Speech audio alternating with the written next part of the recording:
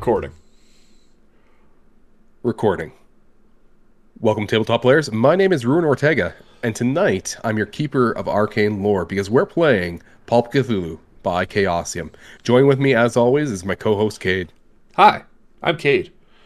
Pulp Cthulhu is a pulp comic and paperback novel, love story, side quest version of Call of Cthulhu, the classic tabletop role-playing game that we played all the way back in our very first batch. It was the first system we ever did, actually. Wow, we got old fast. No, this is an awesome side addition to it that looks at the classic pulp adventures, and we had an absolute riot playing it. You know, I really felt like you guys got to play old school adventurers like, Indiana Jones and kind of a Flash Gordon sort of vibe too.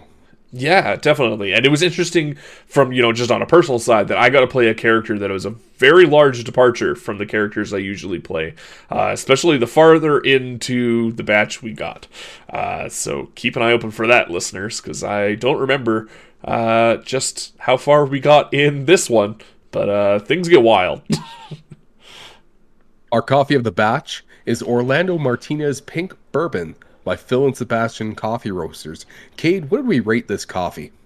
We gave this coffee a combined score of 4.25 out of 5 mutant fish people, with the particular things that we pointed out were the fruit notes at the end of the tasting experience. Yeah, it's a fantastic coffee, and everyone should go check it out. Indeed. Well, with that, grab a mug, fill it full of the hot stuff, and sit back as we play Pulp Cthulhu by Chaosium. Hey guys, Kate here with just a little heads up. This episode does deal with some topics of self-harm. If that is a concern for you, you may want to just keep that in mind or skip this episode if need be. It does involve Carl, so it is a kid. It's not too bad, but we did want to give a heads up just for anybody that might be a little sensitive to those issues. Thanks. Enjoy the episode.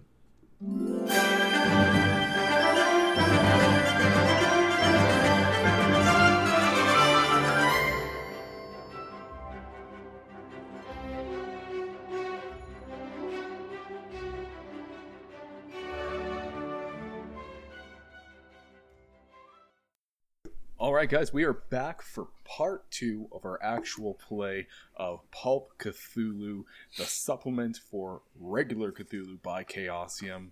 How you guys doing? Fire. Must start fire. Burn everything. Suddenly want to eat fish and chips. Something fierce. I'm excited to bust out the Tinker Trunk. Patch these guys up. It's all so concerned. Yeah. Your character is, honestly the coolest. Started off being it's just a crazy doctor, but now, robot arms and go-go gadget hands. You're saying Carl isn't cool? Carl's pretty cool, but he's the square man, He just he's got a so lot cooler. normal that everything else seems ridiculous by comparison. It's all right, Cade. Don't worry. Carl's got something coming to him. Don't worry. What more can they have coming to me, man? I I went insane in the first 20 minutes of the campaign. Welcome to Cthulhu. I mean, yeah, but we played a whole session last time and nobody went crazy. Yeah, but that was baby's first Cthulhu adventure. That's what that one was. We did get slammed with a couch, though. Yeah, That someone doesn't almost make died. you insane. Yeah, someone almost died from a Out of couch. bedroom window. Yeah, that was me.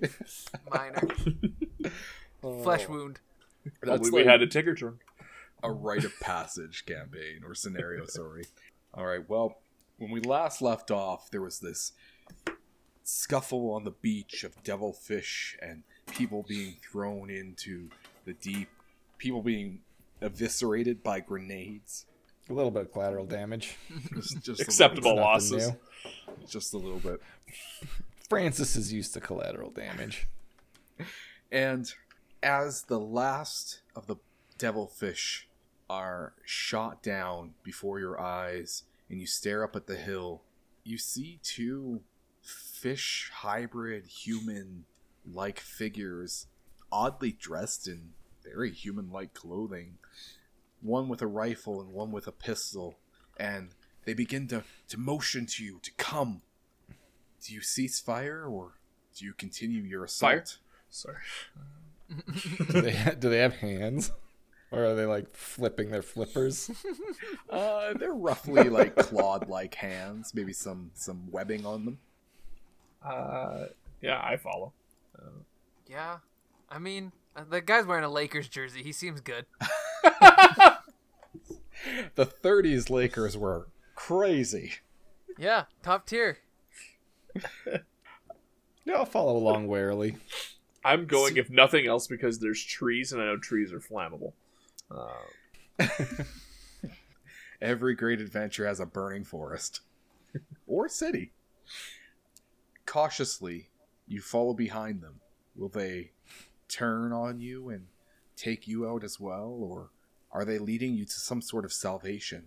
And before long, they bring you to a cave that you're not quite sure if you would have found it on your own. It's hidden away amongst the thinly spread trees and rocky outcroppings, almost like you have to duck behind some large boulders to get into it.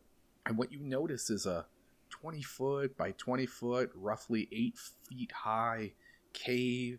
Maybe there's a little room in the back. It's hard to tell from the entrance, but by all intents and purposes, it looks like they've done their best to turn this into a home. Is that a table in the center and a makeshift bed off in the corner? And you hear the one voice go, "Please, come and sit. Rest up. We know that you've been through some troubling experience." As they're kind of like leading us to there, can I just like make like a navigate check, I guess, to like kind of keep track of where we're going, so that if we need to make like a quick exit back to the beach, we're not gonna like get lost. Yeah, absolutely. Why don't you give me... Yeah, navigate sounds about right. Extreme success. Yeah, so you managed to see, like, oh, there's actually this shortcut you could probably take back. Like, they kind of almost took you this winding way, as if that was a spot of advantage that they were using to take out those other devilfish. Gotcha. But you know that, like, this is also pretty hard to spot, but you're confident you could get back to the beach if you tried. Awesome. And the 4 or 5 remaining other passengers are with you too, and they all seem to huddle up among the one side, and they're not too optimistic that these new figures will be any more helpful. In fact, they're very paranoid. You can see them shooting dirty glances at them. But the one who seems to be a little bit more, feminine, she begins to set out some tins of wrapped crackers and things like that. And I swear I'm not trying to do like Schmeagol or Gollum here, but she goes, "Please help yourselves to whatever we have." I also have a killer Gollum impersonation, so it's my years of... Through the beauty of Gollum's voices, everyone can do it. Well, also years of teaching The Hobbit. Fair. Those poor kids. Are you kidding me? I'm a legend. The thing about legends that ruin is that they don't usually need to say "I'm a legend." But, I mean, anyway, I only say it 'cause it's true. My mom says I'm a legend. That's a really weird thing for a mom to say. It's because she raised a legend, Jaden. She birthed a legend. That's a good point. Anyway, You got it, flaunt it. yeah, Carl is gonna like take a seat, but also be like kind of cagey and like looking around for things that are like flammable, or things that he could steal to use as like kindling later. Okay. I want to trust you, but this seems a bit fishy. Oh, Come on. I know it's Pulp, but come on. Well, they do, don't they? They seem a bit fishy. I mean, Doubling down on it doesn't make it better. Dr. Stephenson is gonna be a very polite house guest. He is just has a sweet spot for what seems to be this nice little couple that's made a little life for themselves. He's gonna grab a snack, make some polite conversation. Like, so how? Like, why you guys? How did you guys get set up like this? Like, this is quite the place you got here. And you see them exchange a glance between each other, almost like I don't know. Why don't you give me a psychology roll? Ooh, he doesn't know much about that. I just have that Dr. Stephenson had a wife named Ethel back in the day, so I feel like she would have made him like a polite house guest. And so this is what he's doing. Even though his wife has passed away, he is still a polite house guest when someone invites him into their home and gives him snacks and such. You know what? I love the justification of skills in Cthulhu. I really do. So I'm going to give you a bonus roll for this. Because he's had exchanges of glances with his wife. Okay. I'm going to need that. Because I rolled a 38. My psychology is a solid 10. I'm probably going to burn some luck on this one. Ooh, yeah, that is not better. 73 would not, or 78 would not be better. So you could burn 20 luck. Yeah, that's what I'm going to do. So, yeah, I have to burn 20 luck. Gotta do it. That's not too bad. I mean, really, what? We only got 2 more sessions after this one? I'm good. As I'm, like, running out of luck at the end. Damn, I need that luck back, guys. I come knocking on their door. Excuse me, could I have that luck? I am going to burn that luck and get me that sweet, sweet normal success. You get the sense that it's like, almost like they don't want to talk about it. And you see a subtle, like, not like shake of the head from the more masculine one. And the feminine one says, "Oh, we've been here for so long.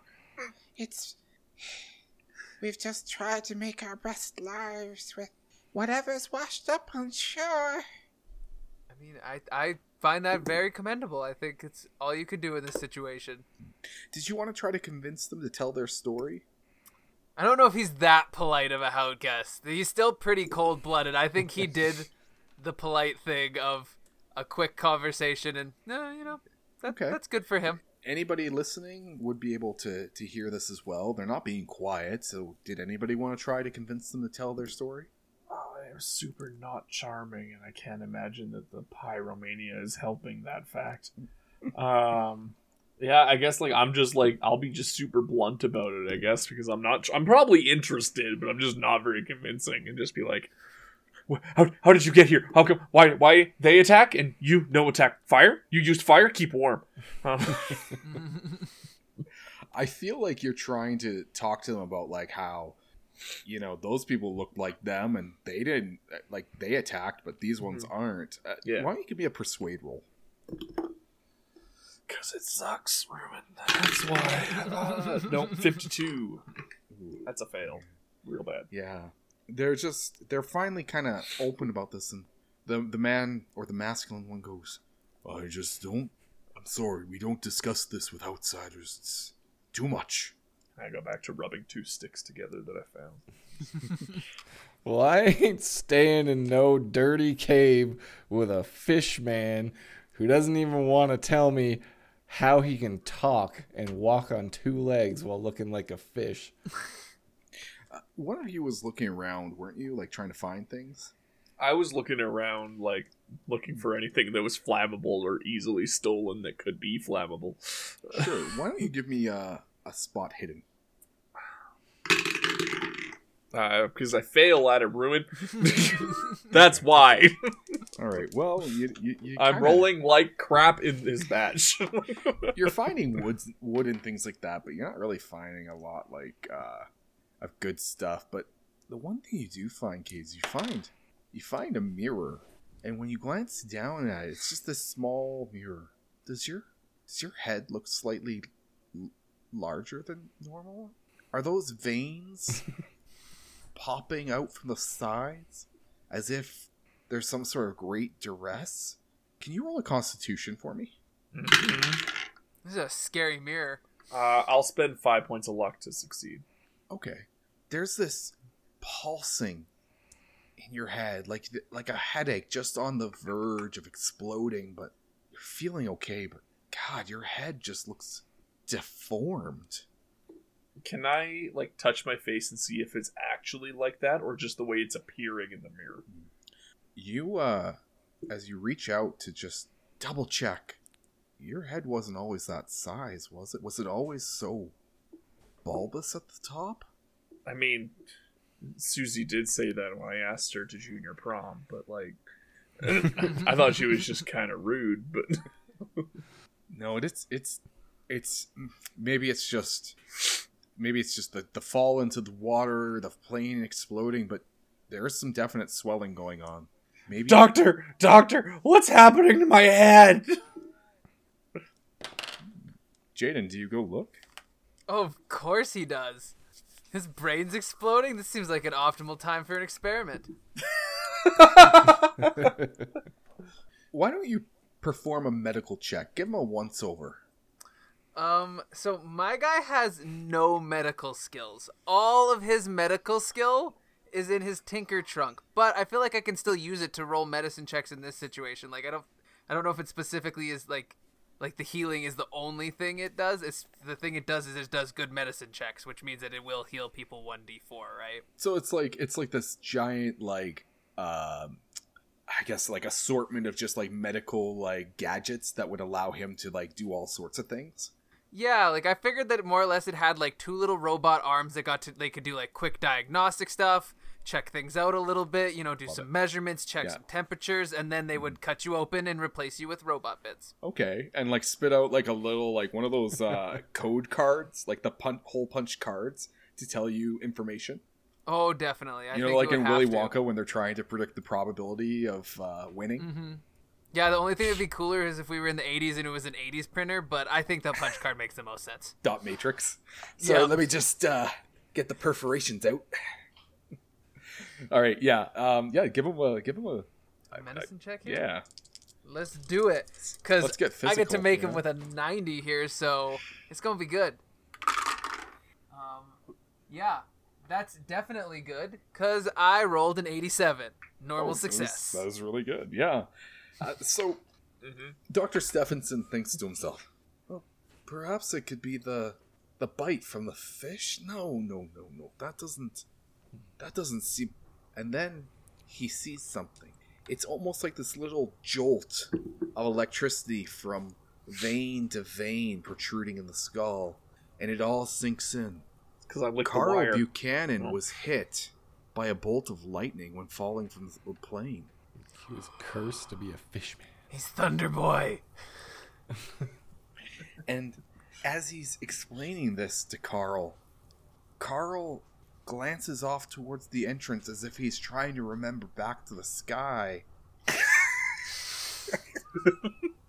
Oh, I wish they could have seen that look that Kate just made. Oh, God. Okay. Yeah, just like that. And a little Data Carby-ish. Yep. And Thanks. as he's... I like to play. As he's looking out to the entrance, his eyes flit past the fish figures. And did a picture frame just go flying as he swept his gaze across them? No. Somebody must have knocked it off the table as they walked by. Maybe there was a breeze.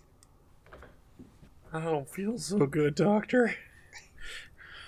I mean, I can replace some parts for you, but I really don't think that's going to do much. I feel like there's something else going on here, buddy. Okay. And as the feminine fish figure goes to pick it up, she looks at it admiringly and sets it back down on the table. And the glass has clearly been broken. Although it's actually surprising that any had survived. She probably found it on the beach. And she goes, I suppose I didn't introduce ourselves. I'm Elizabeth. And this is Roger. Shoot him. Oh, Hi, Roger. Roger. Oh, we must warn you. This isle is pure madness. You must go back to the ocean. It's your only salvation. Pure madness from a fish man. It's definitely tracks. That's for sure. My name is Carl. Quiet, Carl. We're talking. Why haven't you Okay. left if you're telling us that we should leave? There's nothing left for us out there. We've been here for so long, and the world would never accept us as we now are. So you didn't, wake up like this, I guess. Or I guess you would wake up like this. Yeah. You guys weren't born like this. And again, there's that fleeting exchange between them. Before Elizabeth says, "We must tell them. What if we saved them?" And Roger gets up and goes and stands near the entrance before reaching out to touch the side of it and leaning against his fist. And he says, "Very well, then please make it brief." And Elizabeth begins to tell you a story of the RMS Northern Light and how 5 years ago the ship crossing through the Atlantic was lost under the waves, and although around 50 people survived and made it to the shores, there was a menace hidden among the other side of the island. And they call him Dr. Caspian. And Dr. Caspian, at first, provided medicine and treatments. And while they seemed to flourish at first, something monstrous occurred. And they all began to slowly and surely transform and change into these amphibian, fish-like monsters that you've now known as the Devilfish. They had just been a newlywed couple on their honeymoon cruise, and then that freak storm, it tore their new futures and lives apart and stripped away any sense of a happy future that they might have. Ever since, they've been evading Caspian's forces, and to their knowledge, Dr. Caspian's completely unaware that they're here. But they've helped anyone who's shown up on the island when they could. Always gave them the same message. To stay on this island is doom. They must escape. But in their transformed state, this is the only home that they could ever seek to have. And so they'll live out their days doing what they can to prevent anyone else from being transformed. And Well, I believe that us three great warriors have come here to cleanse evil from this island. that may be. But as you hear of the army that overwhelms this island, and of this sinister figure that is Dr. Caspian, a sense of dread overcomes all of you. And with that, you feel your lungs tighten and a weight fall on your shoulders. And I'll need sanity checks from all of you. I ain't scared of no doctor. I'm scared I'm of so sanity sane. checks, Success. though. I rolled an 8. I failed.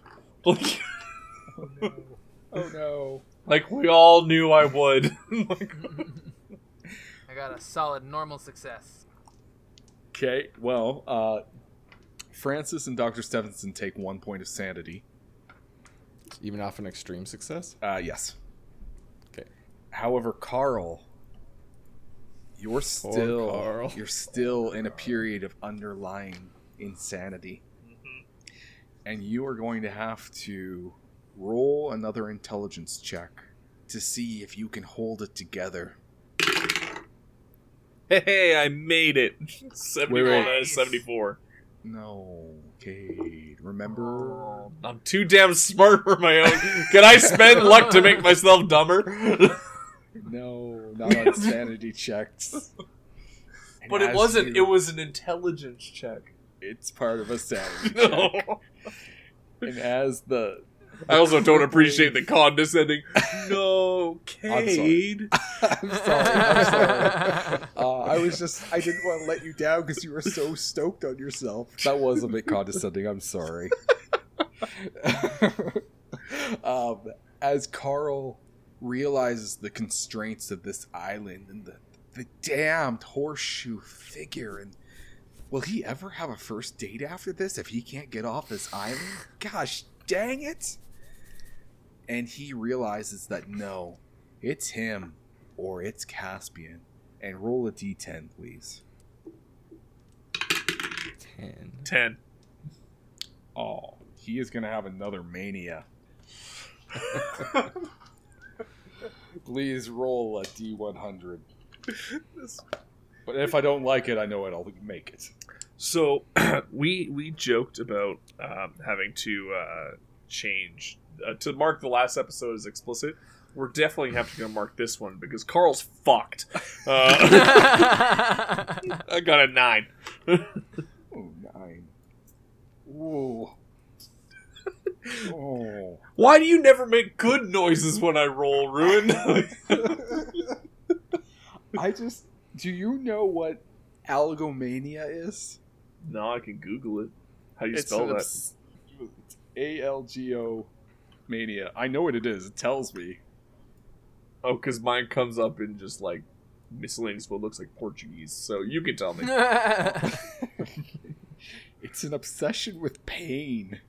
Oh. So I'm gonna Masochist Carl. Can I give him a flamethrower arm? I finally catch these sticks ablaze, and I just take it and I lick it. Like, just. What's it have to be masochistic? Well, that's how I understood it. Obsession with pain. Could be sadistic. Mm-hmm. You could be causing the pain. I feel like Carl is still like a good person, so his go-to of like pain is good would be to cause it to himself because he doesn't want to hurt others, even though he wants to watch the world burn. They're just fish, Carl. He just doesn't want anyone to get hurt while the world burns. Oh, he's a flagellator. Yeah, Flagellants. yeah. Like that guy from Da Vinci Code. Yeah. Or Real the guy people. from There's Castlevania that's like way cooler. or all those people during the Black Plague that thought that was going to get rid of it. Or the guy from Darkest Dungeon. Is that the Huguenots? Which this scenario is, or not this scenario is based on, but that's based on this scenario. Was it the Huguenots that did the Maybe not like... flagellating? Yeah. A weird time to be alive. Glad we weren't. Yeah, good thing we didn't live through a plague. Alright, well... Yeah, Carl just... He knows that the fire cleanses people. But maybe he needs to be cleansed a bit. And he'll just continue taking little nicks out of his flesh whenever he does something bad. Something naughty. So I'm going to make a note for this, but this might require a trigger warning if we're going to talk about self-harming oneself. Self-harming oneself. That did occur to me as I was saying it. Yeah. We can make it harm about others if you would prefer. I'm good either way. I'm just thinking that if we do it as self-harm, we should probably put a trigger warning out for people. Yeah, that seems fair. How comfortable are you with role-playing self-harm? I mean, I can make it stupid. Yeah, we are playing Pulp. Like, I just licked a flame. Like, my next move is going to be to, like, burn off my eyelashes. Like, Okay, if you're comfortable with it, because that's you. That's your role-playing, so Yeah. that's up to you. yeah, that's fine. We should just, like I said, just make a note to Totally. put a set content warning on there. Totally. We will definitely do that. And, yeah. I think this is a great conversation, because this is one of those points where we have to have that boundaries conversation, but it's also like, hey, Cade, what are you comfortable with? Because you have to do it. Yeah, I might even just leave this conversation in the edit. Yeah, I like it. Learning things. Yeah, model good behavior. Yeah. All right. Okay, moving on.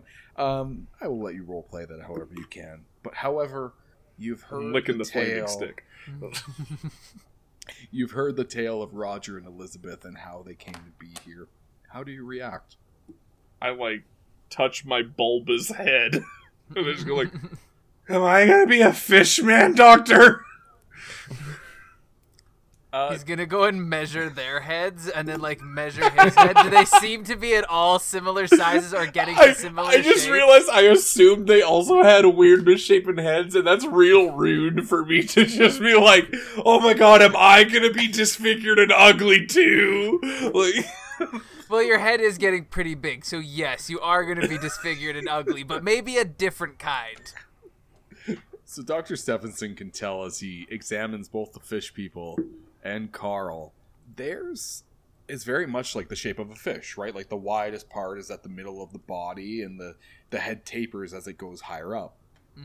Carl's is getting bulbous at the crown, so it's almost like the complete opposite.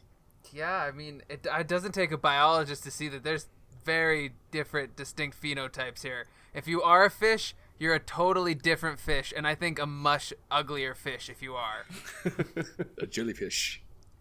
Okay, good.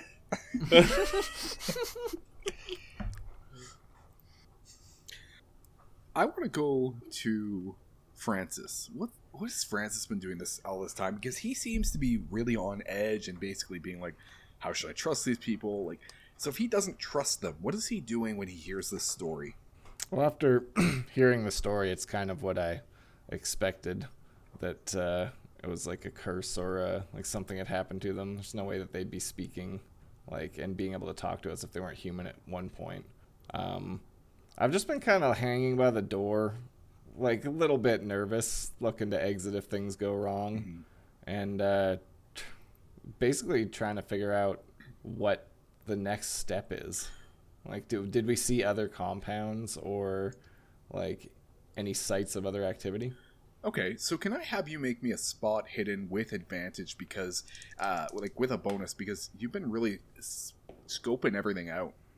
Just a normal success. You notice that there's a room off to the south, but it looks almost like it's kind of hidden, and they've arranged their furniture in a way so that it could be easily missed. Roll for stealth. Normal success. Yeah, you can slink on back there. In fact, you're doing it as you're still listening to her story. All right, what do I see?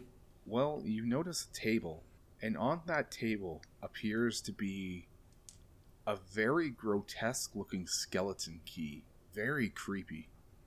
But yet, when you look at it, you almost feel like a sense of hope.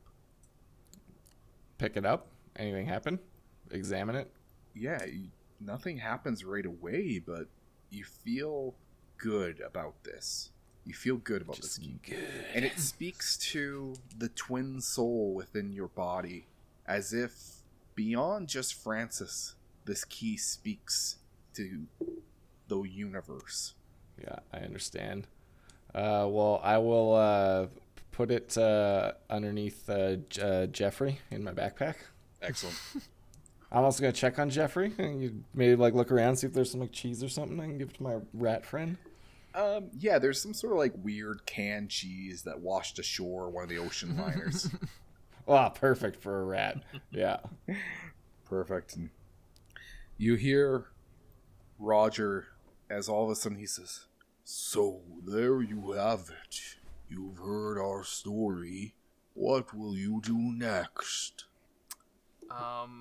After hearing the fact that they said that this seems to be like hidden from Dr. whatever Calypso, is that it? Caspian.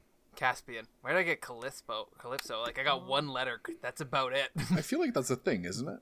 Yeah, but I just mean like I wasn't very close to the actual name. Calypso is like the music from Central America. Also those really, really sugary drinks. Yeah. Yes. I think there's some like water connotation somewhere, but I could be wrong. Yeah, I thought there was like honestly a Pulp character. Could be. But Captain Calypso. Is that it? yeah. Jacques Cousteau. Yeah, Yeah. there you go. Cool. Well, there we go. I don't think that's what I was thinking at all, but I'll take credit for it. Knowing that they're saying that this seems to be hidden, I feel like I'm pretty safe to set up shop here and bust out the tinker trunk and get everybody fixed up, because it takes me a minimum of 1 hour to do a medicine check on everybody and give them a little bit of healing. Yeah. Yeah, you could definitely start to perform that, and with a medicine. So in regular Cthulhu, it is a one. It's just one. Yeah, you get one. Whereas this is a 1d3 upon a success. I thought it was 1d4 in Pulp, and I think in original it's actually 1. Is it 1d3 and 1d4? I know first aid is always a 1. That's so weird that they give you like one more. They're like, don't you worry, guys. Pulp's giving you all this extra sweet stuff. You get one more possible help here, though. I dig it. I did think that was weird. I thought maybe a d6 at least. Yeah. All right, D4 it is. Okay, cool. So I'm going to start by working on Carl here, and he got bit in the shoulder, right? Yes, Yeah. on the arm. The arm. On the arm? Yeah. Ooh. Looks like someone's getting a new robo wrist. Does he accept? So that Okay. is a hard success, which I don't know how much that really matters at that point. But yeah, so you get to heal 1d4. Let's see what we got here. That is 3.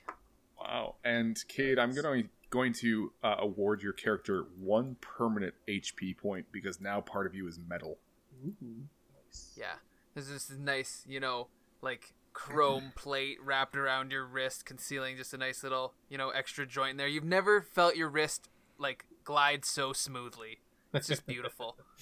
And then if my friend Mr. Baker would also like to come and sit in my chair, I would happily Yeah, I took perform. a pretty big cut, like, right across the torso. Okay, let's do this.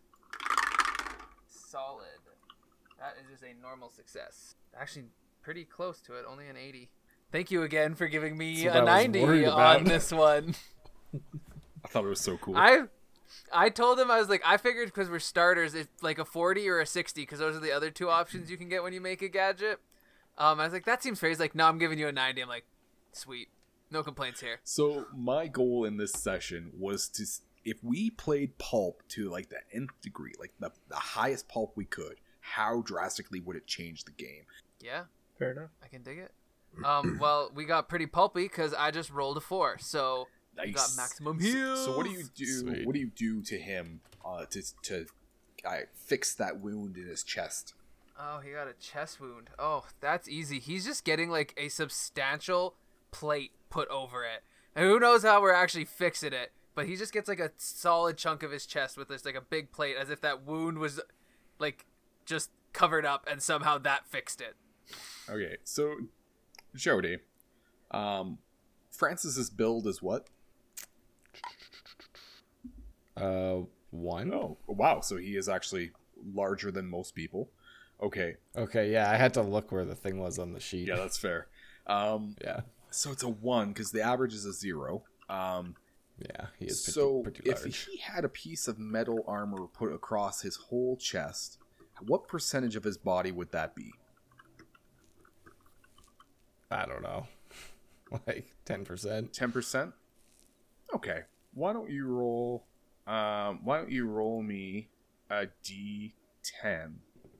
5. You get 5 permanent HP added. Ooh, wow. Dang. Can take that. Thanks for patching me up. I wish I had this in the war. Yeah, I mean, we really would have taken it to them. What would be the appropriate term for a German at that time? God. The kraut. I don't know. Krauts. The Germans. Yeah, Germans. We hate the Germans. It's just the way it is. Crappy people. Just terrible at this time. I think they would have called them Krauts, but I Yeah, don't know if that's a Krauts. slur. Yeah. It probably is, because I think it's something about sauerkraut. Sauerkraut, isn't it? Yeah. So, Yeah, but we're at a time where if you're white, that's not a slur, so we're good. I'm going to erase this whole conversation. That's 40-27. No, that's just topical satire. That's all that is. I actually don't mind that. If we censor I don't mind everything, then where are we? I'm not going down that rabbit hole while we're recording. Yeah. Okay, Do we all want to right. have neo-Nazis supporting us? That is the question, guys. I don't think it would ever get there, but that would be hilarious. Some just like hardcore people come rolling around to our place. Why do we have this big following in Idaho, guys? We did a live thing, and like they asked for a tiki torch emoji. I don't understand. Yeah, my note just is got a just sponsorship from 40-27 Argentina? racism. Racism. All right. Elizabeth looks over at you all. I'm afraid we can't keep you here forever. You have to make a choice eventually. I mean, it doesn't seem like we have any other choice but to go and at least find some way off of this island. You guys ain't got nothing. Do you have a boat? No, the only pieces we find are records. But no. Your safest option is to go back to the ocean. But And then Roger steps in. What she's not telling you is that Dr. Caspian surely has some way off. But it's perilous.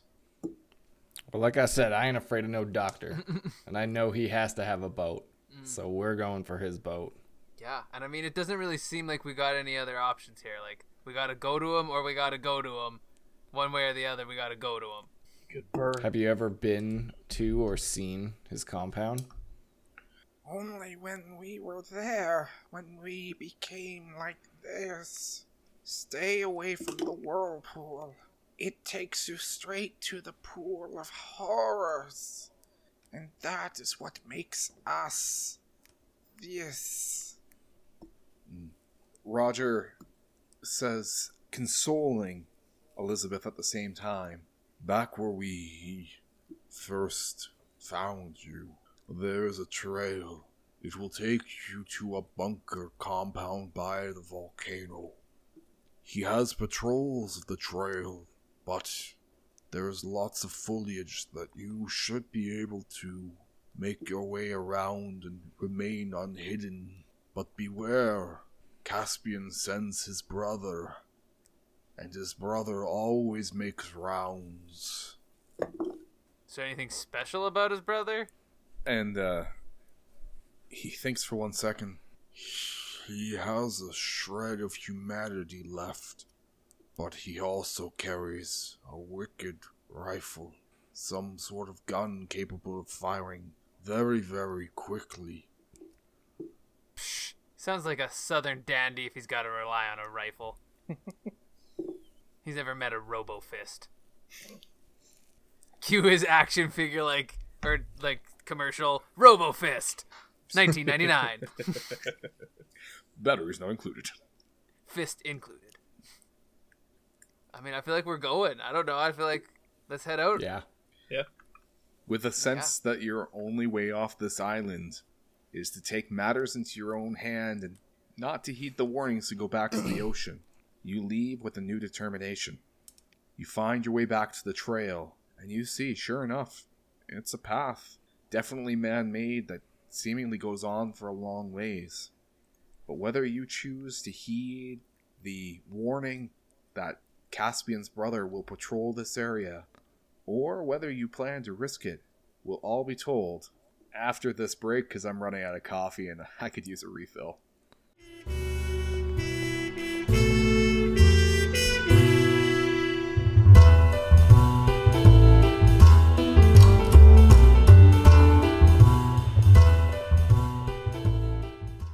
Hey, tabletop players. It's Ruin here. Hi, I'm Kate, from the beginning and now the middle and hopefully still at the end. We hope you're enjoying the episode, and we're just taking a quick coffee refill. And while we're doing that, we're going to update you on some of our social media and different things that we have going on in the Natural 20, which, if you don't know, is where we play all of our fictional games. It's also fictional, but we pretend it's real, so it's as real as we want it to be. When the podcast gets real big, we're going to make a real cafe called the Natural 20. Ruin is just finding out about this now, but this is a thing that we want to do. I'm really excited about it. Yeah!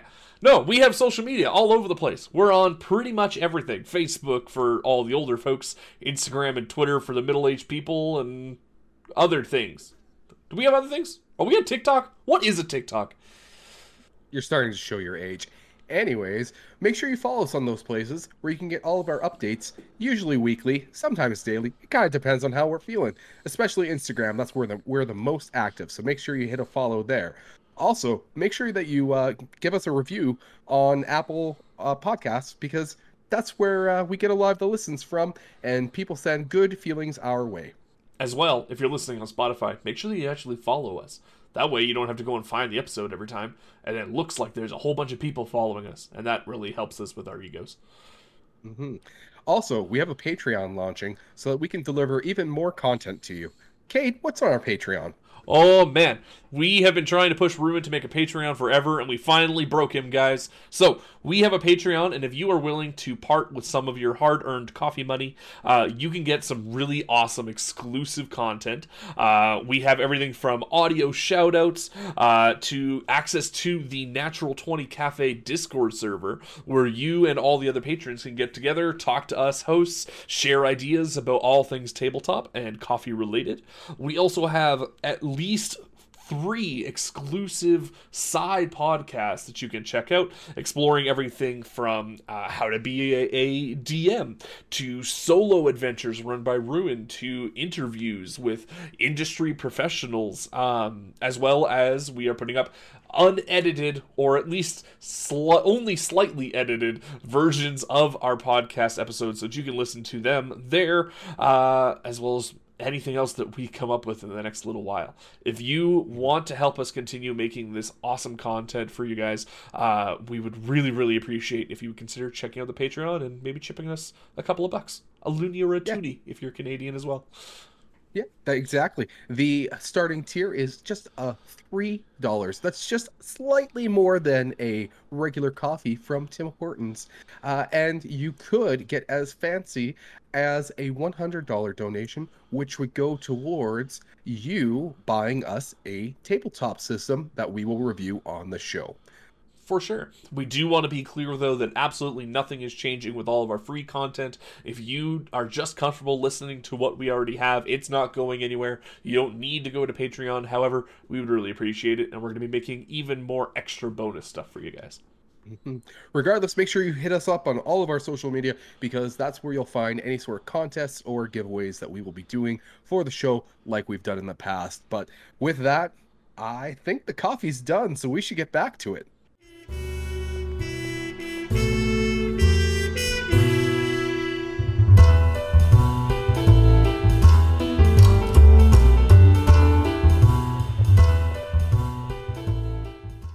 And we're back and highly caffeinated. All right, guys, you have a trail ahead of you. You have been warned, though. How are you going to navigate? You can see ahead in the distance, although it is some ways, that there appears to be some sort of gated compound. Can I navigate with a navigate check? Hold on. As a soldier and a war veteran that's led many patrols, can I use my stealth skill to give us all a path? Ooh. What if we I've got combine an it with alternative. a navigate check from me? Because my navigate's actually pretty sick. I want to layer another thing on top of this. I feel like Dr. Stephenson is so robotic that he is constantly making a certain amount of rumbling and noise. So he knows this. He's got no stealth. So he's going to walk out in the open. You guys can stealth around, and he will be a distraction if need be. All right. All right. Okay. So Stephenson's going to hide he's going to be out in the open. Mm-hmm. Okay. I'm going to do it in this order. Cade, roll your navigate. Hard success. Okay. Jody, what was Francis going to do first? He was going to roll a stealth? The stealth, like to pick a sneaky path to like lead a patrol down, essentially. All right. So as Carl and Francis begin conversing along the side, trying to find the best path, they're both kind of pointing things out. And Francis says, well, what about that area there? And that gives you a moment of inspiration. So you can roll your stealth check with, I'm going to go triple advantage here. Or sorry, double advantage. All right. So 3 tens dies. Okay, well, the third one finally succeeded. Hard success. Perfect. At a 20 out of 60. Perfect. So because of this combination, you guys are each going to get, going forward, an advantage for every kind of stealth roll or roll within those trees, whatever it is that's called for at the time. And Dr. Stephenson is going to get a one-time bonus on a stealth if he chooses to go from the path to the trees. I mean, if he feels that he can manage to be sneaky with the people, I feel like he would be down to just vibe with them. Okay. Or he could join them. It's up to you. I don't know. I mean, I think he would just... Okay, so wait, what? So I can either stay down the path or I can go with them? Or what did you... Yeah, so you can understand what you're either... saying. Your original plan was to walk out in the open on the path. So if you do that, I will give you a one-time bonus on a stealth check to like try to hide if something pops out in the path. Okay, I get what you mean. Or Yeah, I'll let cool. you go with them and get the same advantage right off the hop. So like the continued bonus on all rolls within the trees. I don't know. I feel like his whole goal is that if anything is going to be in the way, he'll be the thing that gets attacked first. Okay. Kind of, and then hopefully his group can, like, you know, back him up and pincer attack or something like that. Mm-hmm. Perfect. So yeah, he'll stay out in the open and maybe jump behind a rock if he needs to. Excellent. All right, so with this plan in motion, you all immediately begin to tread down the trail for Dr. Stephenson, while Francis and Carl go off to the side through the trees. You begin to just wonder, how far could that compound be? It seems like quite a walk, but this island can't be that big, can it? Obviously not. And who's in the lead? Is it Carl or Francis in the trees? I feel like I'd guess me because I'm the fighter. that's what I was gonna say. Is I feel like you would, while I'm like, okay, no, it's this way. Okay. Well, as you're walking through, Carl, can you make a spot hidden? And again, you can make this with advantage. Sure. Don't need it. Extreme success. Excellent. So you have a bit of time to look around to the sides and behind you as Francis is leading the way, and you notice this awful stench, this really foul fermenting smell. It's quite toxic. Oh man, just when I thought things couldn't get worse for old Carl, I shit myself in the woods. Are you a bear? I don't get it. No, he's the Pope. You look on the ground just as you hear the slight splash, and you see this green ooze in a steady flow coming towards you downhill. And with that in mind, you see this creeping from your right. And because you got an extreme success, you see as this vine reaches around to try to wrap a tendril around Francis's foot as he's walking. And something in your mind triggers. And I need you to roll a POW check. Good. My exceeding high POW. No, don't make it. Sorry, what is your POW? 35. Oh, yeah, that's crazy because your head is just splitting with a headache. And you are going to add, roll a d20. 18. You're going to add 18 to your POW. Ooh, I still don't make it, but... But how close are you? Still a lot. Give me 1 second to math. What's 35 plus 18? 53. 53. I'm still off by 30. Oh, okay. Ouch. In that second, you let out this gasp as you see this pulsing all around you, and you're blown to the ground. And Francis is grabbed by this tendril, but knocked backwards from whatever just happened. And Francis, you're flailing through the air as this tendril bites into you, dealing 1 damage. And we're going to go to Francis. As you're flailing through the air, what do you do? Can I try and chop at it? Absolutely. Okay. Regular success. Absolutely. You pull out your sword and you hack away at it, and it makes this slippery, just grotesque slurping sound as it falls away from your ankle. And you notice all around you as the vines begin to move and the forest comes alive. And Dr. Stephenson, you hear this commotion in the trees. What do you do? Light the trees on fire. Do it. No, Do it. That's Carlos. Do it. I mean, my boy Carl's out there. I'm assuming I'm hearing the panic and stuff. I'm gunning it in there.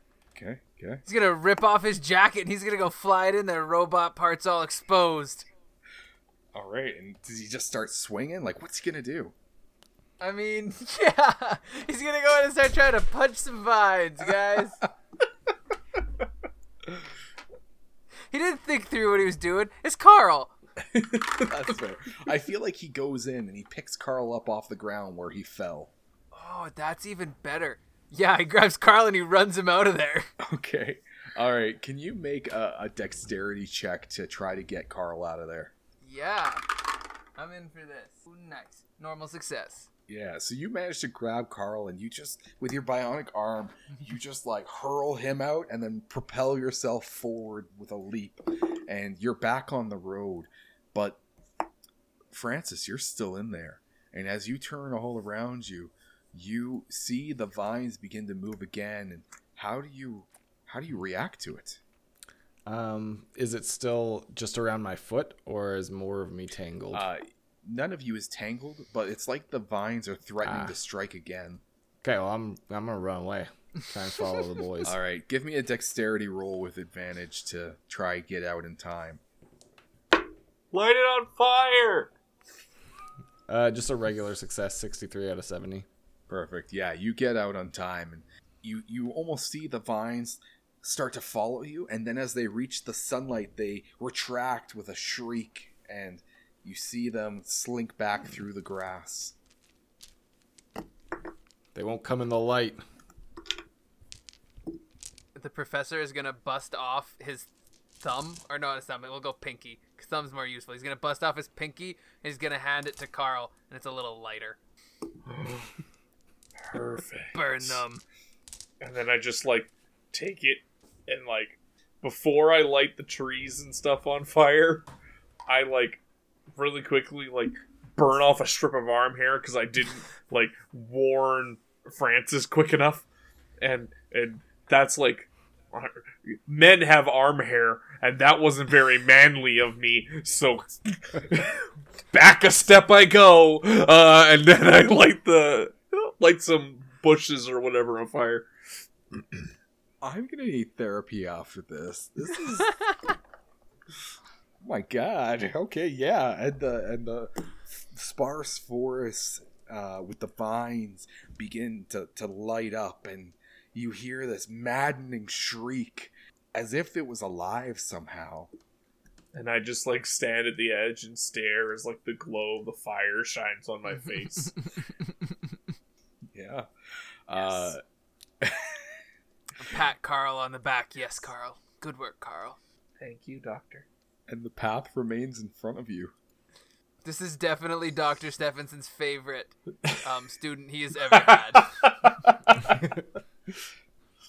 As you continue along the path, with the smoke billowing in the background, you see a gate. A chain-link fence with a large electric gate attached to it. But standing in front of it appears to be a small group, fish-like and menacing. But one of them appears to be in a pinstripe suit and holding quite a large gun aimed in your direction.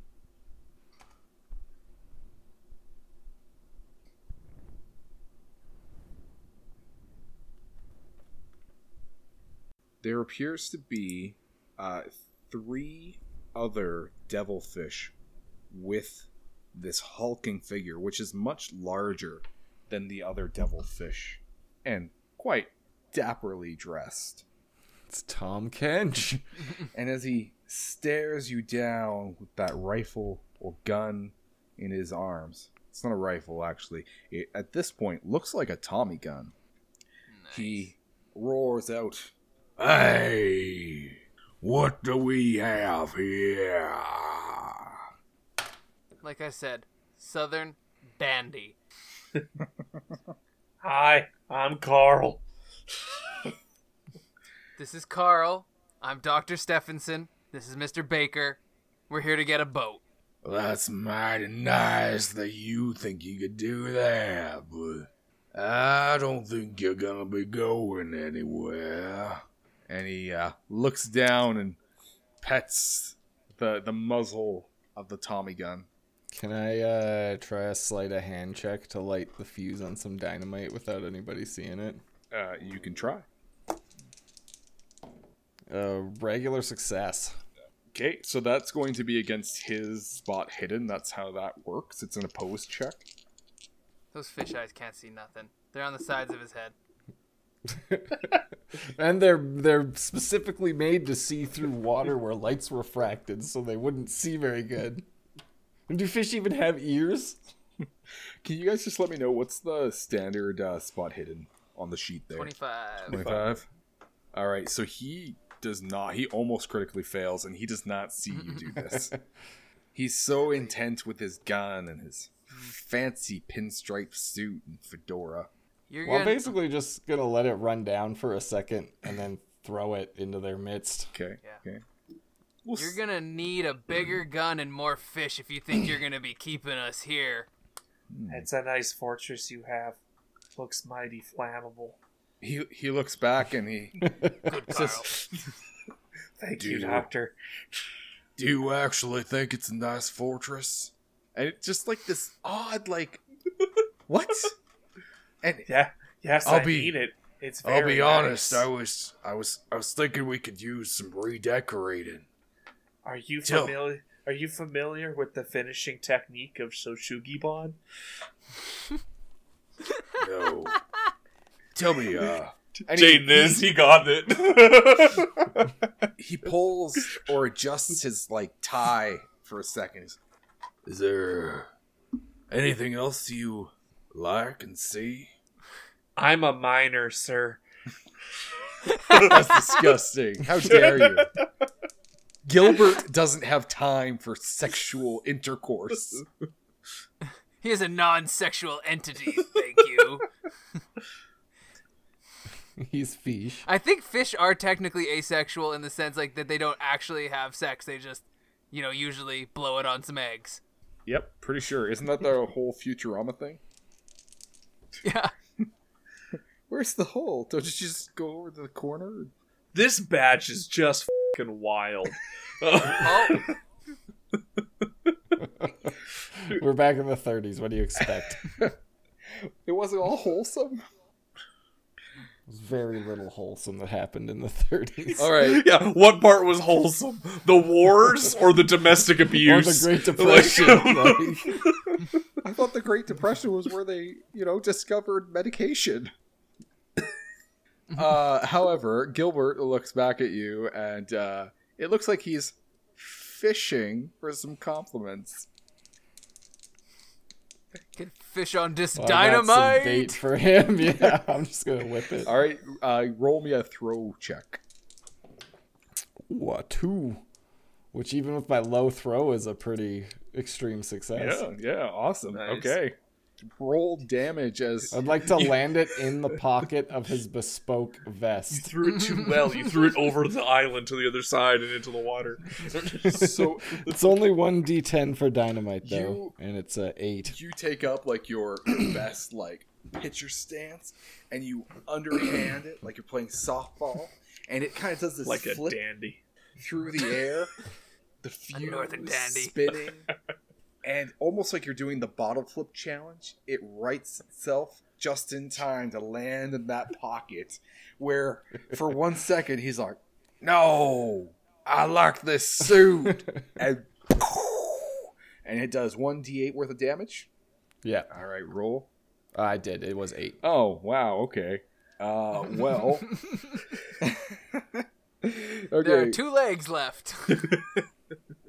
Or he's barely hurt, one of the two. Well, I gotta double check because it doesn't list anything. I've always wanted to try frog's legs. It doesn't list anything for his health. That's super strange. He dies when you want him to. Good. I feel like dynamite in the vest pocket It's pretty is, lethal. It's a hard one to argue against, yeah. Especially when you don't have a tinker chest handy. Like, All right. Well, I'm going to just double check here. Where's Gilbert? It's fine. You know what? It's going to explode, and as it does, not only does it shred his gorgeous pinstripe suit, but it also managed to take off his lower jaw at the same time. And you see him with this open mouth gape oozing with blood say, You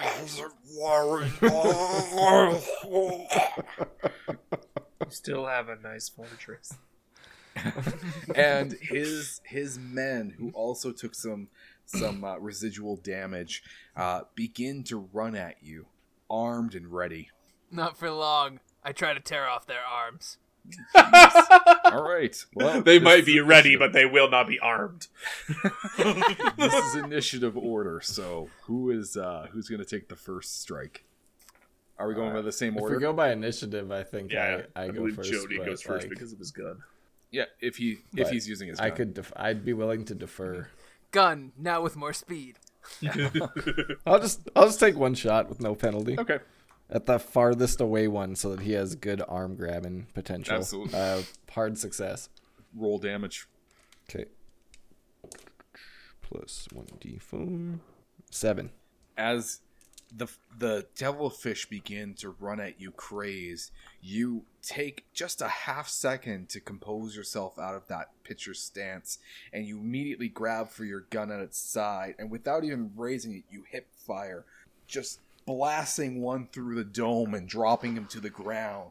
And now only Gilbert and 3 other devilfish remain as we go to Cade for his first action as Carl. So Carl's gonna take out his pocket knife in one hand and his pinky finger lighter in the other. Start heating the knife up.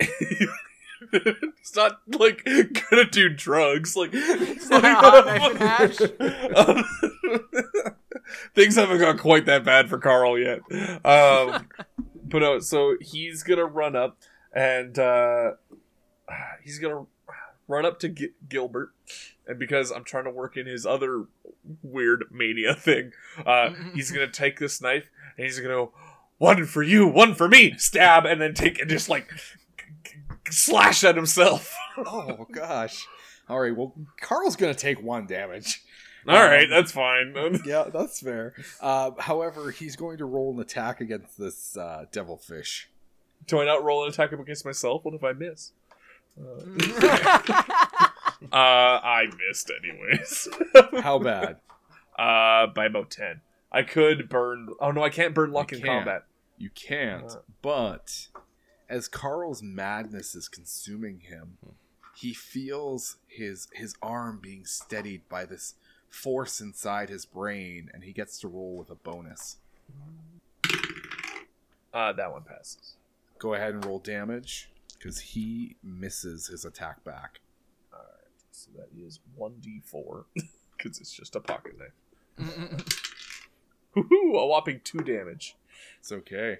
With this lethal strike, Carl, after first maiming himself, stabs the pocket knife right where the gills of this fish would be. And then Carl looks at the knife for 1 second, and his brain pulses, and he says, "I did that. I have the power." And he feels his brain pulse even further. And Carl understands in this moment that lightning strike has caused some sort of strange telepathic, telekinetic, some sort of power within him. Would you say Carl's got the power? I think one would say that. Absolutely. Absolutely. Bum, bum, bum, bum. See, I wasn't sure if you were going there or if you were going like, "I have the power." There was 2 Ooh. ways we could have taken it. Yeah, That's fair. stab him. And he's It'd still be way alive. cooler I if you assume? became Heave Man, but your head just got like super muscular. All right. With that, we are going to go over to Dr. Stephenson. Oh man, he's running for the closest one. He's gonna try and rip his arm off and beat him with his own arm. Ooh, nice. That sounds like a maneuver. So he can do just a fighting brawl. Okay. Yeah. I don't know what movie this is, but I distinctly remember it was the first time I ever saw a martial arts film. I was sick at home in like grade 6, and I was flipping through the channels trying to get to Family Feud, because that's what you watch when you're sick at home. And I came across this movie, and all I remember was that there was this guy surrounded by a group of dudes, and he grabbed the guy's wrist and shoved up and ripped off his arm, and then fought off the rest of the guys with his severed arm. And it was the first time I ever saw a martial arts movie, and I was like, I've been doing the wrong Taekwondo my whole life. That Yeah, sounds Ong pulp Bak would have as been way hell. cooler. It does. I if have he no took idea some what movie arms this was, but yeah. off. Freaking crazy. All right, what's Love it. he gonna do? I got a nice normal success. All right, and the guy fails his roll back against you. So what does he do with that? I mean, like I said, I want to rip that arm off and beat him with his own arm. Yeah, roll damage to see if it works. Yeah. I got 3 damage. Oh, it's +1, 4 damage. 4 damage. All right. Well, Dr. Stephenson reaches out with his robotic arms, and he takes one and grabs the wrist and lifts it skyward as he brings the other one down with so much force that it breaks the arm off at the shoulder. And then he takes one last, like, whip around, almost like nunchuck style, and cracks the devilfish across the face where he falls to the ground dead. And then he holds the arm, looking for the next one. Will it be Gilbert? Will it be one of the other ones that are left?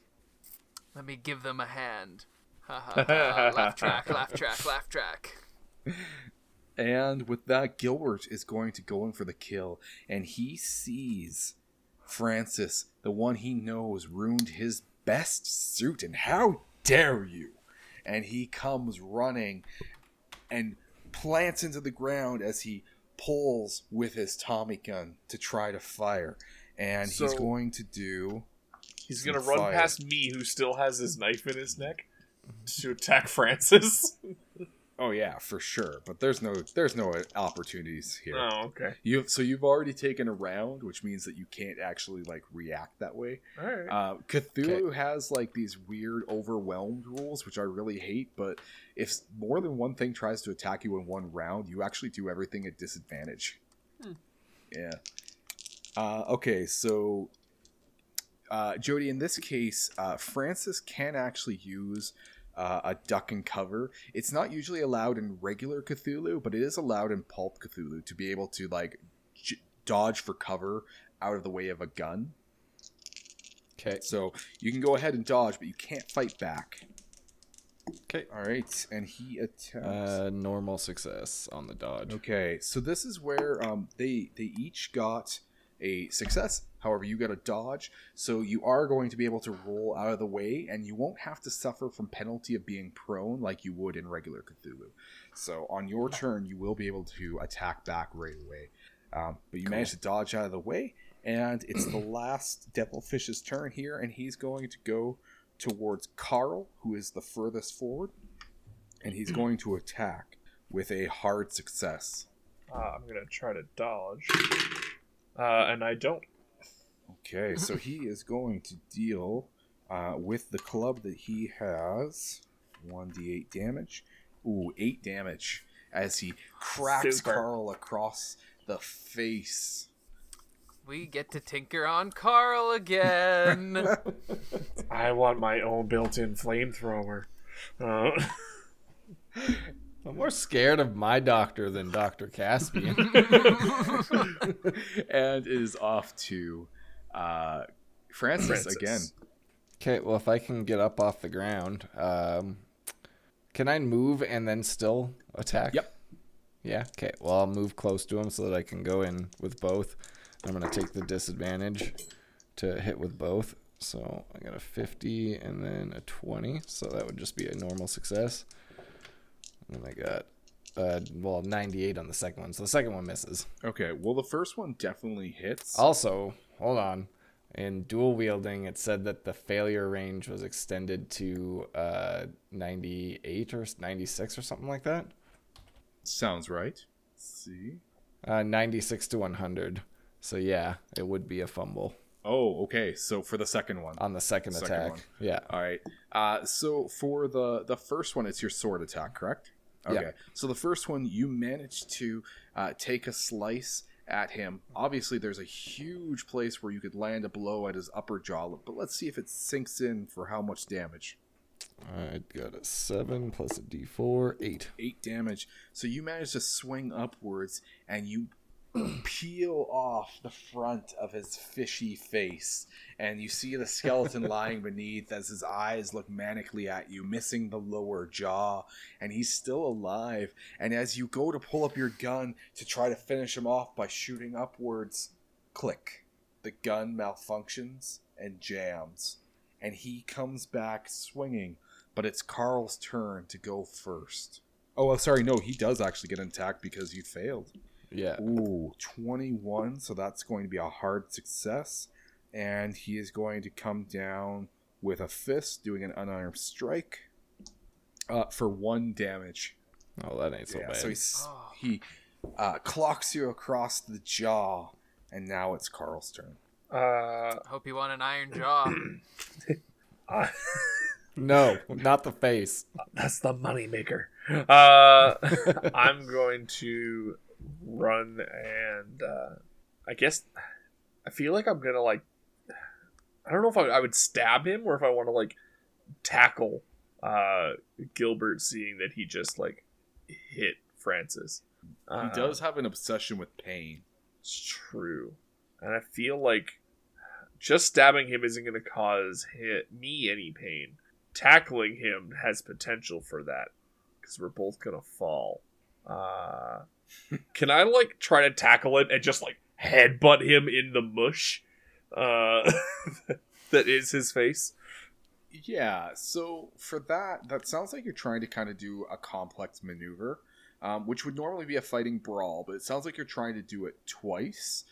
So I will have you, if you're successful at the second one, I'll have you do a roll for just a regular roll. But you gotta be successful to tackle first. Okay. Yeah. We'll just go for it. What the hell? Hell yeah. Hard success. Or no, extreme success. Extreme success. So Carl, just seeing the pain that he could inflict both on himself and on Gilbert, he runs and flying tackles Gilbert, pulling him to the ground and pinching his own arm, but then he reefs himself up and in this manic desire looks to headbutt the remaining upper jaw and fish skeleton that extrudes from his body, and he can roll a regular fighting brawl. That's another extreme success. Nice. So he just like leans up and he goes, I really do like your fortress. Wham! And because he rolls a headbutt, I'll let that be an unarmed strike, but he is also going to take 1 damage himself as he cracks his own face on the sharp edge of the skeleton. Cool. The skull. So that'll be 3 damage. It'll be And 5. You see as the skull fractures on Gilbert's face. Fish skeletons are pretty fragile, and Gilbert looks up at all of you and is like, I just never wanted to be like this, and he wilts away. Metaphorically, he doesn't like actually, you know what I mean. Melt. You ever seen the what's the really bad Indiana Jones that nobody likes? Temple of Doom. It's that scene. No. I quite enjoy the Temple I actually of Doom, do, thank too. you Crystal very much. Skulls is the one that nobody likes. That's from Shia LaBeouf. That's true. Although people dislike Temple of Doom more, like of the I'd say original it's the three. worst of the 3, but it's still pretty I great. think it's fantastic. Anyway. Honestly, It's fine. and the 3 of you now disposed of the other enemies, or did we get rid of the last one? Did I forget I one? think there's one more. Okay, perfect. Let's just say one fell over from the dynamite I was blast. just gonna say, just as like the last one looks up at what you guys just did to Gilbert, he's just like, "Listen, I'm just a hired. I'm just gonna go," and he retreats into the trees, which is on fire. And then you watch as a vine quickly juts out and grabs him around the waist and pulls him in with a shriek. Beautiful. And the 3 of you are able to look up at the electric gate that you can hear humming behind you. I'm just picturing this just like stunned child's face covered in blood in the glow of flames that he started. The innocent kid's more psycho than the two psychos. Yeah, I've been cutting people apart, and I'm still not the craziest guy on the group. I'm Carl. Be great if we had an electrical engineer to look at this electrified fence. Oh, I'll I burn don't it know down. about that anything. I don't know nothing about none of them electronics or nothings. But before we do that, do I have time to upgrade my Carl? I'm your Carl now. You probably would. As far as you know, the Elizabeth and Roger, they had only told you about Gilbert, who was patrolling, and, well, Gilbert's dead. Very clearly dead. Mm-hmm. Yeah.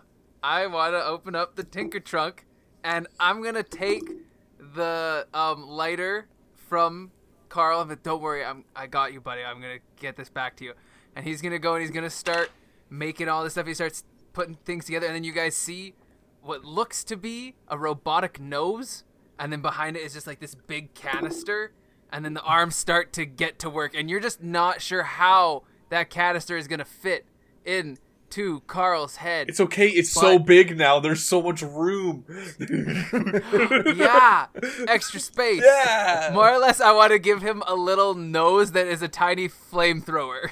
Like, not like huge, but he'll sneeze and he gets a little blast of fire out of it that's a bit bigger than a lighter, more or less, I feel like. Just like if Pinocchio was death metal. What are you using to do this? Well, just my Tinker Trunk. Like, And so Okay, yeah, so yeah, I'm yeah. healing him, and I just thought that would be like a small little thing. It's not actually him getting anything extra than having a lighter out of his nose. roll it. Ruin is Let's do regretting it. all of his decisions No, that I'm have not, led to this actually. moment. This is magical. So that is an extreme success. So Carl gets a little tiny flamethrower lighter in his nose. It does not get him any sort of health bonus, but he has fire at all times. And he can never grow a mustache now. Like, ever. My name is Spicy Carl. Food. Uh-oh. Allergies, the worst. Thank you so much, Doctor. You're welcome, Carl. What have we done? I was supposed to be the plucky sidekick. I mean, you're the better sidekick now. So, Like, about who's that electric gate. Yeah, I mean, I'm pretty sure I know everything about electric fences. I'm gonna give that a quick appraisal, see what I think about that electric fence. Sure, do it. Yeah, some electric repair, I'm assuming. Yeah. Good thing I spent all those years in my studies. That is just a normal success. Okay, so you go over to what you think is a panel, and you manage to pull off the door of it, and you're like, yeah, no, for sure. And you go to reach for a screwdriver on your fingertip, and then you just clench a fist and run it right through the panel, and you hear as the humming dies. Fixed it, guys. Don't worry. It works. And the door can now be safely opened up, which I assume you do. Yeah. Or the he gate. kicks that sucker open. Yeah. And beyond, you see what appears to be some sort of barracks, and perhaps at the very, very, very far end, because there's a ton of barracks here. There's a building that looks kind of round and dome-like, but then again, there's also one off to the right, which is much closer.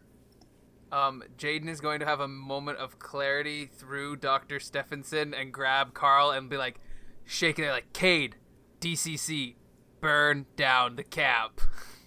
Got it. And flick up the nose, and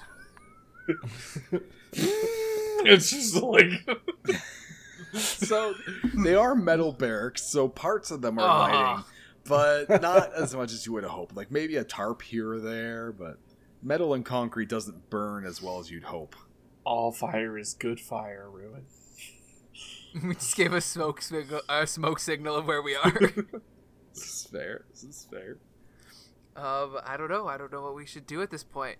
We got a giant barracks in front of us that we gotta I think we just got to get through it, or do we not? Yeah, I'm just gonna walk in a little bit and see if there's anything noteworthy or any like exits. So it appears to all be like in this chain link compound. You see the volcano at the very far end, and one of the dome-like buildings that you saw is attached to it, seemingly, which is weird because volcanoes are like, real natural Volcanoes. Yeah, they're volcanoes. They grow on their own.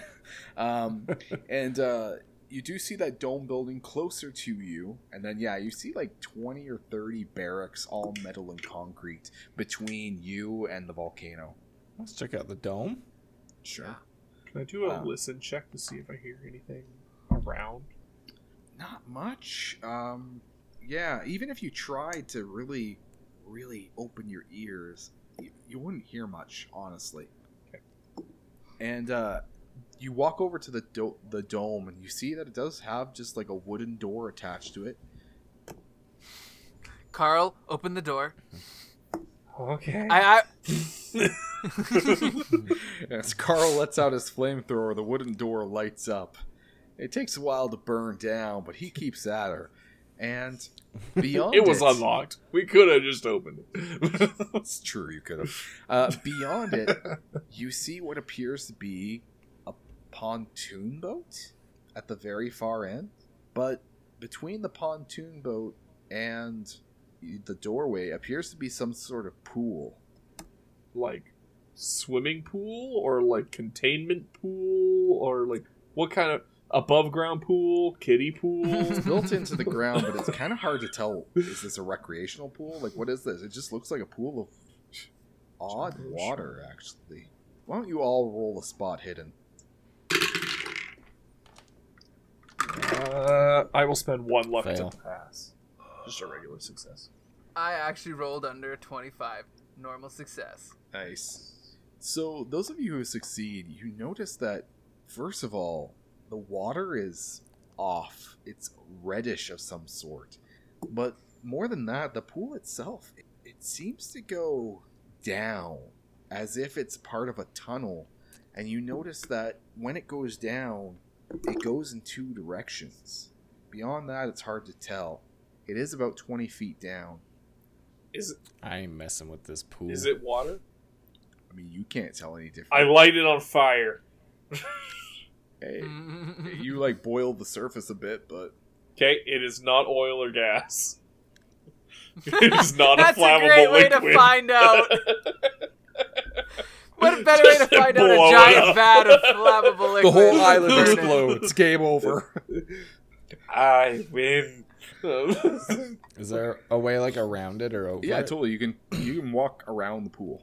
It does not take up the whole Yeah. area. Yeah. You make yourselves head to the over boat. to the pontoon boat. Yeah. Yeah.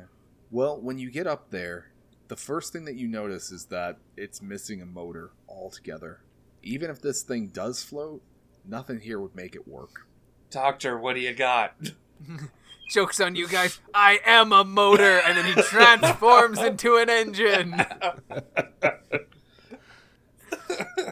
Did we joke last episode or last batch about being a transformer?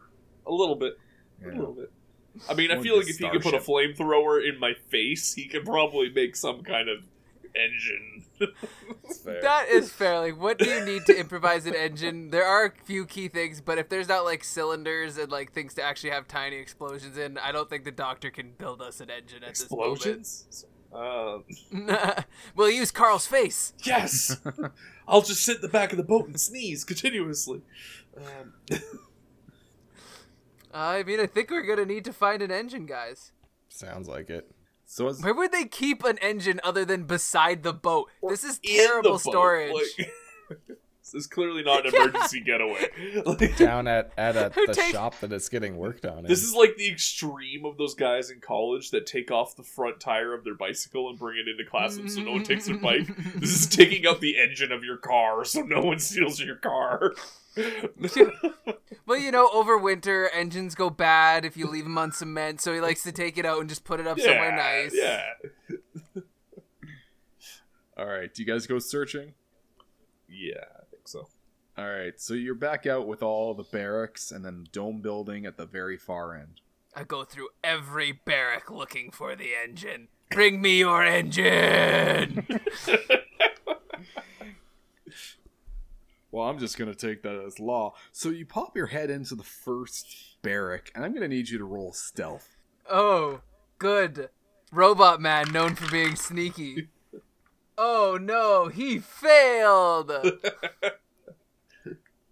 Well, you look in, and you immediately see roughly 20 devilfish who all seem to be looking back at you.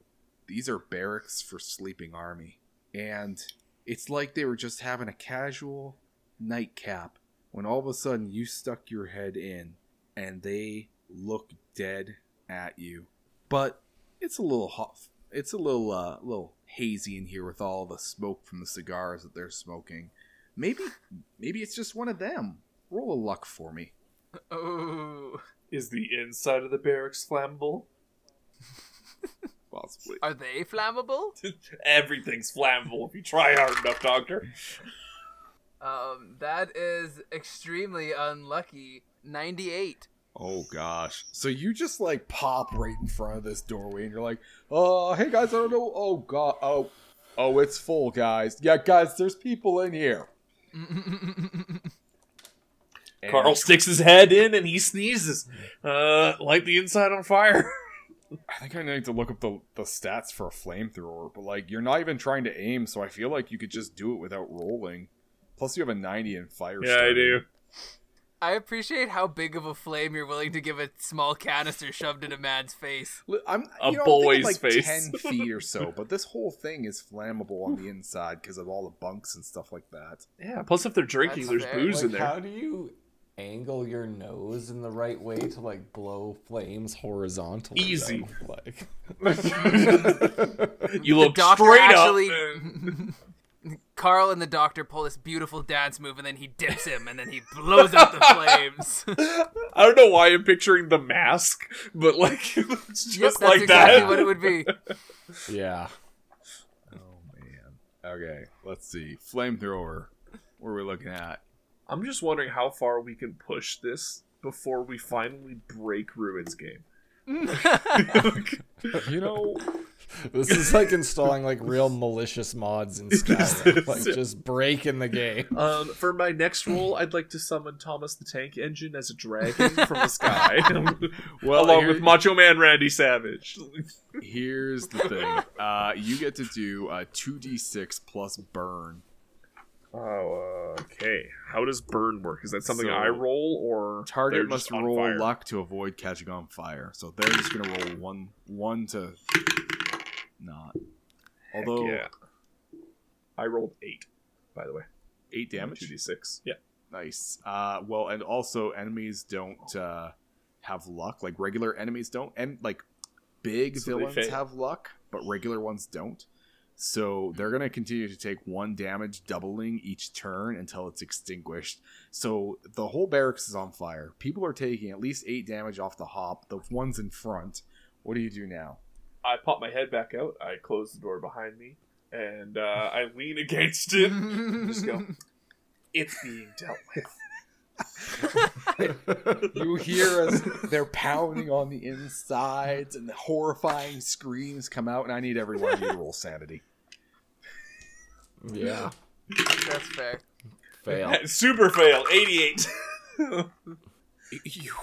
At this point, I'm almost trying to make Carl as crazy as I can. So I mean, why not? What the hell? Doctor definitely succeeded. Okay, listen, I will take. This to me is outside of like the hardened part. Yeah, it's like not even about this the is corpses, it's legitimately about, a like, war the crime. craziness The of our morality life. of it. So, all of you are going to have to take a 1d6 as you are knowingly letting these people suffer and boil and just incinerate. That's I fair. rolled a 1. That's not too bad. Can I get a +1 to my roll by adding a crowbar to the door so that there is absolutely no possibility that they get out? Yeah. I don't know why you would suggest that, but yes. Why not? Who would have thought that in this system, I would be the one being the murder hobo. Like, who could have seen this coming? Not me. You really committed to that character. I mean, it's what I do. Sometimes the role playing just kind of works in mysterious ways. Mm-hmm. Yeah, you're not a murder hobo if you're role playing, like murdering people. You're a role player. All right. Jaden, what'd you roll? I rolled a 4. Okay, so you don't take any insanity right now, but you are quite shaken. You knew you had to do it, but did you have to do it so horrifyingly? However, Cade, Carl has taken more sanity damage. Sure have. Please roll an intelligence check. I just hit my microphone. I gotta write down that time before. Here, while you're writing this down, I farted like a minute ago, and I'm not sure how loud it was. Don't cut that, though. You're Let a everyone know that he's still dick. there. Just keep... God damn it, I succeeded again. My intelligence is really high. I'm a student. I read. Roll a D100, friendo. God damn. I like how it's 3. like you're too smart to rationalize this away simply. Right? 3 is what I rolled. Oh, 3. Oh. Yeah. If you were just stupider, you'd just be like, huh. It is I 100%. don't even get it. There's like stories of people seeing some like monstrous like Lovecraftian beast and being like, that's a really sick dog. So you're gonna get something called acluomania. I don't know what that is. Oh, it's an excessive liking for darkness. How is that gonna work? I love fire and darkness. I like Okay. I like to light Can't things have on the shadow fire. without the I like to flame. light things on fire, but then close my eyes. How weird are we willing to go? Because I could like blindfold you and put you on a leash and go full gimp at this point. I am a minor. Oh yeah, you're 15. That's really weird. I forgot. Why would you play a minor? Because Come I'm a on, sidekick. I was the plucky sidekick. Yeah, there's when pretty this, much never when this an all adult started, sidekick. I was just a plucky kid who wanted to help and do things and learn about like dead cultures. And now I don't know what I am. So in Carl's mind, he's like, yes, they'll all burn to a crisp and they'll feel it in their bones. And afterwards, it'll be so dark. There'll be nothing left. I feel like this comes from like now like an obsession with the sun, which is like the ultimate fire, but is slowly burning itself out. And when that fire has run its course, everything is dark. So the fire is a path to the darkness. Yeah. If you turn everything to ash, then like it'll be like probably pretty dark, I'd assume. Yeah. Yeah, there you Also, like, is there a certain... So I know it was, like, after you lose 1/5, is there, like, a thing if I should happen to have or be cutting close to losing 1/2 of my sanity points? No, it's another 5th. So I don't know how to break it to you. Okay, well, yeah, I feel like because you're already in that period of insanity, it's not going to happen again. But I'll look that up because this is the worst I've ever... Like, normally people have, like, this, like, break between sanity and stuff like that. I'll look that up for next episode. Maybe we'll see something. I'm technically sorry. I am 1 point away Oh, okay. from being at 2/5. Listen, don't do anything crazy here. Let's get through this episode. Yeah. How am I going to not do anything crazy, man? I love fire, dark, and pain. Just be cool, man. Be cool. As he's in a straitjacket. In an hour from being on here, I went from being like a preppy student to being the gothest, most metal kid you've ever met in your life. Like, He takes some of the ashes and puts it under his eyes. All right. Well, with that barrack taken care of, there are 20 to 30-ish more. Or there's that building on the other side. How long did it take us to do the one? Because if it was like 5 minutes, we could be done this in like 2 hours, guys. Let's just get through the work, get the job done. It took you... What was the other building? There's another dome sorry. on the other side. By the volcano. And how long did it take us? This one? Yeah. I mean, by the time that you were sure they were all dead, probably 20 minutes. yeah, Ruben, how long does it take to burn 20 or 30 frog people? Can you just look that up in your book? Yeah, that's not on the DM Here screen. it is. Yeah, no, it's what? It's right on page 1. You made this. You made what I am. I love it so much. Does it see like we got off like scot-free? No one else is like poking their head up to see No like, what one those heard screams this were? horrible war No crime massacre we just committed. I mean, how Okay, loud well- is fire? Yeah, but the screams. Oh, no. Through the metal and concrete of all the barracks, you're fine. That's fair. Yep. Okay. Well, I want to see what's in the other dome. All right. I thought you were gonna say the other barracks. I'm like, I'm pretty sure I know what. It's a guess, but it's an educated guess.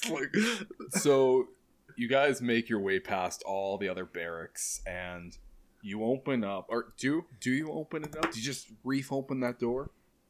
Maybe not reef open, but yeah, I want to see what's inside. So, as you just carefully open up the door, you see a 20-foot high structure. It's completely shiny and blue-tinged metal, and there are 2 conduits that connect the building to the base of the volcano. Almost like some sort of energy conduit. But what you see inside immediately is the back of a chair. Do you enter? Yeah. Yeah. As you enter the lair, it swivels around, and you see a half-deformed amphibian man who looks at you and says, "Why are all these fish people swimming free? Someone put them back in their tank!" And with that, I'm out of coffee, and that means it's time to go.